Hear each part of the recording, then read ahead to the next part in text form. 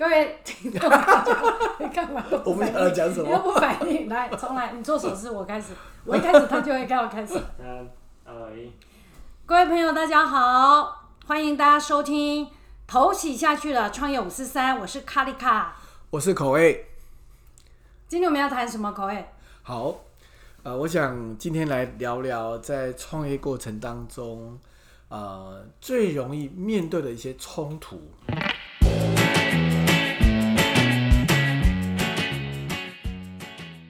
那这个冲突到底有没有一些心法去化解？那我刚刚呢，我们在聊说，今天我们能不能聊一点不一样的东西哈？我就想起了过去的一段故事哈，就是我们曾经到一个市集去摆摊。那个市集呢是在台北市，当然当时我们第一家门市呢刚开张不久，但是因为位置很差，所以呢这个业绩很不好，所以我们那时候就想说，我们一定要想办法把我们的影响力可以扩大，所以我们就好不容易呢透过关系争取到一个市集的机会。那我记得那一次呢，我们市集的必须要在早上的时候就要补货，因为那边的交通非常的繁忙。那要补货的过程当中呢，他们有一个非常非常特殊的一个入口。那一次我刚好开车进去的时候呢，我印象很深刻。那时候的管理员呢，非常气冲冲的来冲向我。我刚进去的时候，我也搞不清楚什么原因。我就当时呢，他就非常不客气的就骂我说：“我走错门了，这个是意思就是说我好像我停在一个不太对的地方。”在那个一个刹那的当下当中，我本来也快要发火了，我就觉得说，我只是开车按照你们的规定停车，你为什么这么愤怒的，而且这么不礼貌的来指责我这样子哈？所以当下呢，我其实是马上想要翻脸，就是说你怎么这样子，这么不理性这样子。但是我当下我就马上转个念头，我就想说，他到底想要告诉我的是什么声音？他的问题，他的需求是什么？所以那一次之后呢，我就当然我后来才了解说，原来我当时开车的路线呢，让他误会了我要停在他的主管的停车位上。所以呢，当时我要下货的地点呢，和那个主管的位置呢，其实在旁边而已。他误解了我要停在他的主管的那个位置上。那我想当然了，我知道说他一定有这样的困扰，一定有很多人常常停在那个主管的停车位，他一定有曾经被骂过。所以我在那个当下的时候一转念，我就发现说，我理解到他的困扰。然后呢，我在那个当下，我就慢慢的把我的情绪放下来，我就理解了他的情绪之后，我后来我真的在那个市集当中，和他变成一个很好的朋友。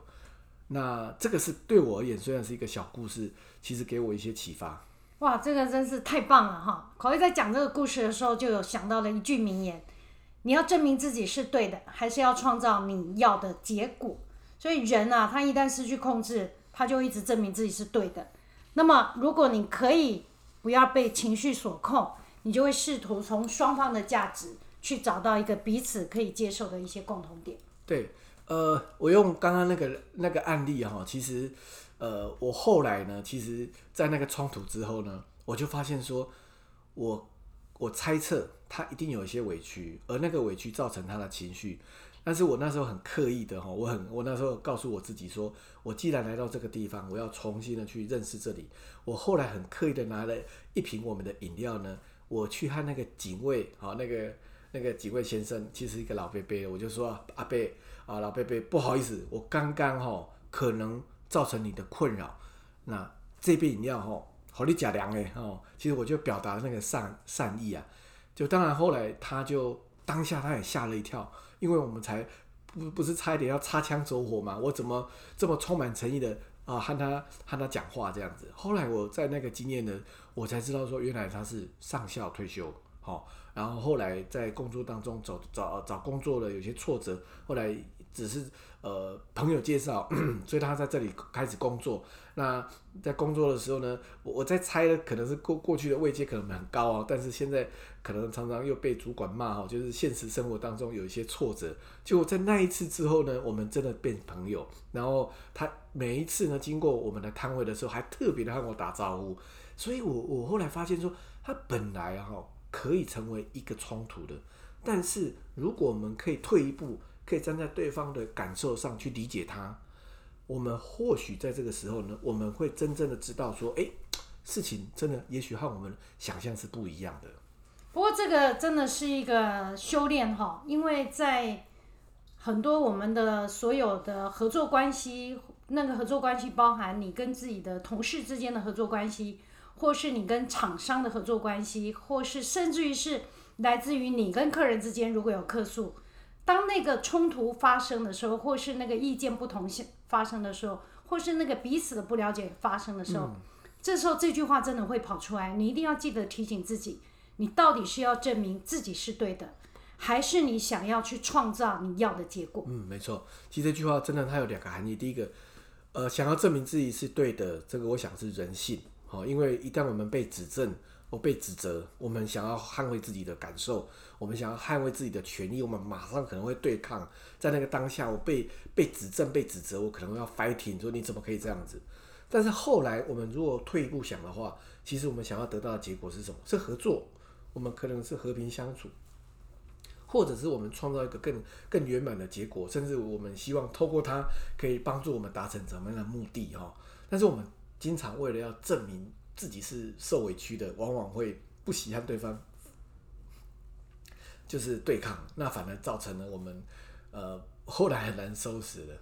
因为在我们的机制里面，事实上情绪是跑在前面的。对，在人的整个状态中，情绪会比理智跑的速度还要更快。对，所以情绪一跑在前面，你一旦被情绪所控制，你就很难理性的去想，那么你已经忘记了到底你跟对方是要达成什么你要的结果。那时候你会只是一味的认为我没有输，我不想输，我不要输，所以我是对的。对，那一旦这个我是对的，其实到事情到最后所创造出来的，就可能不是你预期希望的那个美好的结果。所以很多人在说，在沟通当中、团队当中，尤其在包括在关系当中，其实一旦我们面临的这种冲突的那种热点的时候，我们要退一步，然后先透过深呼吸，让那个空间开始有点流动。我们不要在那个热头上就想要一举就要马上就要就是要见真章，或者是要一刀毙命因为尤其在关系很紧密的时候，非常容易发生这样的状况。有时候呢，你把这个距离和时间稍微拉开一下下，你真的感受到不舒服的时候，你退开来，然后深呼吸，不要让那个情绪马上就充满你。然后你因为有时候人在内在当中，他一旦感受到那种很不愉快的情绪的时候，其实有时候人们会非常用力的去抵抗，反而沟通的品质没有办法达到更理想的结果。Coai，你是不是也有一个很不错的一个国际合作的一个案子，跟这个很像呢？有，刚刚我们也聊到一个案例就是这个案例是我有一个朋友呢，年轻朋友、年轻伙伴。那在前一阵子的时候，他其实这个前一阵子应该是2年前的事，他从英国回来台湾，那他得到了英国的那时候的一个孵化器，一个非常有名的创新的孵化器，已经到第2轮了。那他回来台湾和我分享因为我很早知道，因为台湾等于是第一个到英国的创新孵化器就是他，而且他们的发明呢是非常非常创新。现在可能开始有这样类似的商品，就是多国翻译机的这种概念，这样子，在当时在英国的时候蛮受到瞩目的，所以第1轮很顺利的通过之后呢，他们就被受邀到那个孵化器。那第2轮的孵化器当然就开始呢已经被接受辅导，然后呢想要把很多资金方啦、研究单位、政府资金可能要进驻了当然我就很为他感到荣耀哦，因为哇，台湾的年轻的研发总算可以在英国孵化器有个成果，搞不好可以像脸书啊，可以像 YouTube 啊，哇，很棒啊，得到很多的资金这样子，而且创新发明技术都到位了。结果他来告诉我说失败了，而且失败的理由是在他们在做简报的前一天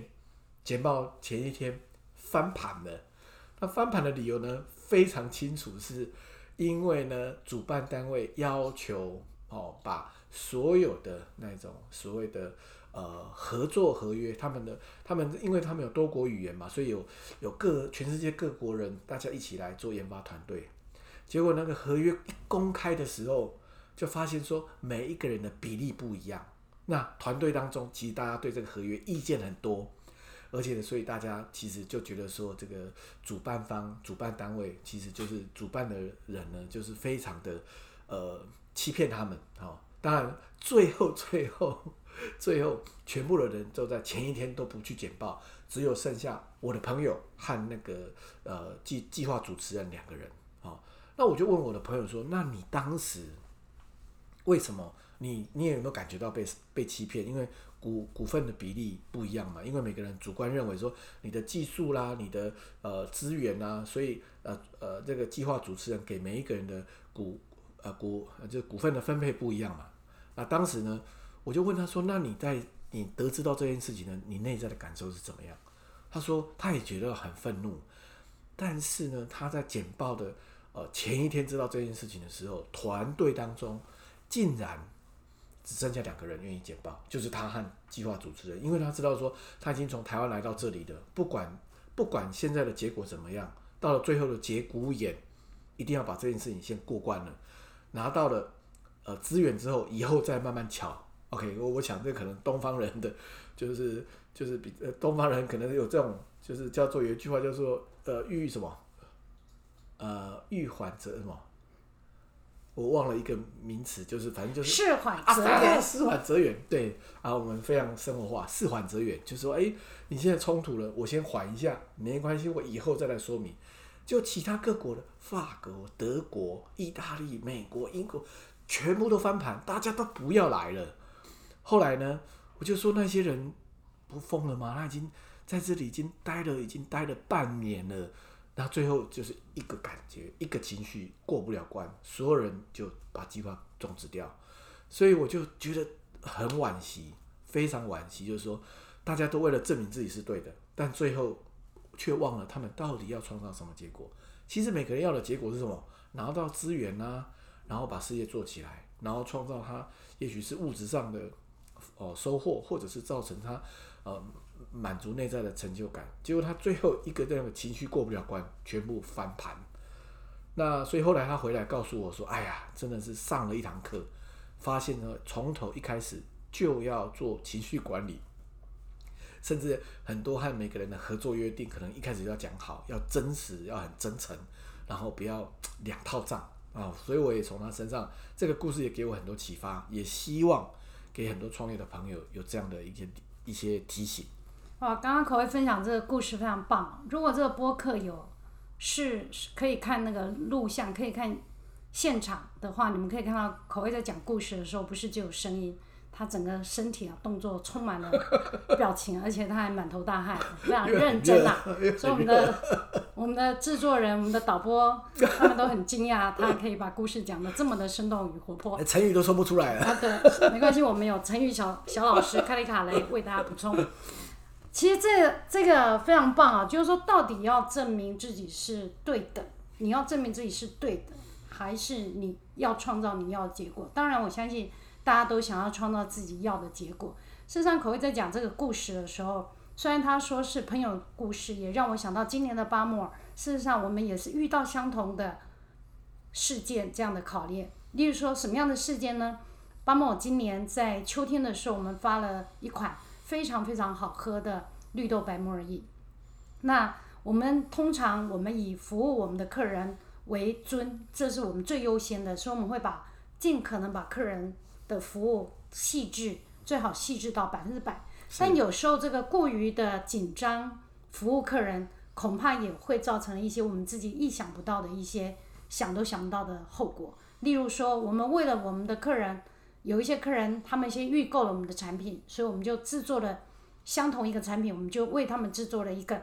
介绍这个新品，但是标价却是0元，来让这个客人看了赏心悦目，他就有新品，有会员的，他预购，但是呢，另外有一些客人，他不是预购的，他就是一般的客人，所以他看到新品的时候，他自然就会看到新品的价格。对。那这样的2个一模一样的图，但是一个标0元，一个标品项260元，所以我们的很认真的同仁在把这个讯息要连接出去的时候，不小心就按到了隔壁的连接，他就把应该要连接260元的一个连接成0元的连接就发出去。对，外面就是标错价了。对，那就是所谓的标错价的事件。那8more在发生这个非常大的一个疏失的时候，它并不是有意的，我们也不是借此要来做我们的行销商业的操作，完全是一个无心之错。但是我们非常感谢，还是有很有良心的客人在1个半小时左右的时间通知我们，造成了这个错误。但这个错误在造成了之后，事实上整个团队连夜我们在开会说如何去面对这个非常不小心的错误。对。但是大家记得，即便是厂商，我们自己觉得我们真的很不小心，我们真的很无辜，但是这个疏失却还是来自我们。没错。所以那时候我们绝对不能来试图证明，告诉这些有下单的客人说，对不起，我都没有做错，对不起，这个就是我没有做错，所以你必须要跟我和解。其实没有这样的事情。如果8more也站在这样一个角度，好像得理，但却不饶人，却不饶人，所以我们要证明8more是对的。那么我相信很多的在这一次事件的客人是不会选择跟8more之间来做一个非常平和的和解的。没错。所以在第一的时间，8more自己检讨了，即便这是一个非常不小心的错误，但我们还是愿意公开出来做声明说，对不起，是我们做错。虽然我们的这个错误是来自我们想为我们不管是预购的客人、一般的客人做最体贴细致的服务，但终究不小心拉到不一样的连结，这就是我们的错，不管这个错多无心。所以当我们开始首先承认我们的错误的时候，事实上立刻有100多个客人立刻接受我们的道歉。所以我想其实这个我们跟客人之间彼此的了解，这才是我们做这个生意想要创造的结果，而不是为了证明说我绝对没有错。我想这个应该也是来自这样的一个道理。没错。因为人呢，其实有时候当我们碰到困难的时候，我们第一个直觉就会想要捍卫自己是没有错。就好像我记得好像我小时候呢，好像都有那种印象，就是小孩子做错事把什么东西搞砸了，当然我们就会开始想要试图的去掩盖然后不要被骂。我们可能对这个好像是我在猜，可能也是人性的一部分，就是把碗弄破了，就说因为手滑，碗太滑，我们不太愿意接受说对，就是我弄破了。那这当然，如果从这个角度，如果你只有这个单向的认知的话，我们一旦去捍卫，你去想要试图的去隐藏的时候，它反而没有办法让我们去回到另外刚刚提到更深的那一面，就是到底我们想要创造的结果是什么？我们希望客人可以接受我们原谅我们的错误，或者是说我们和他达成最理想的协议，或者是呢让这件事情的风波可以快速的去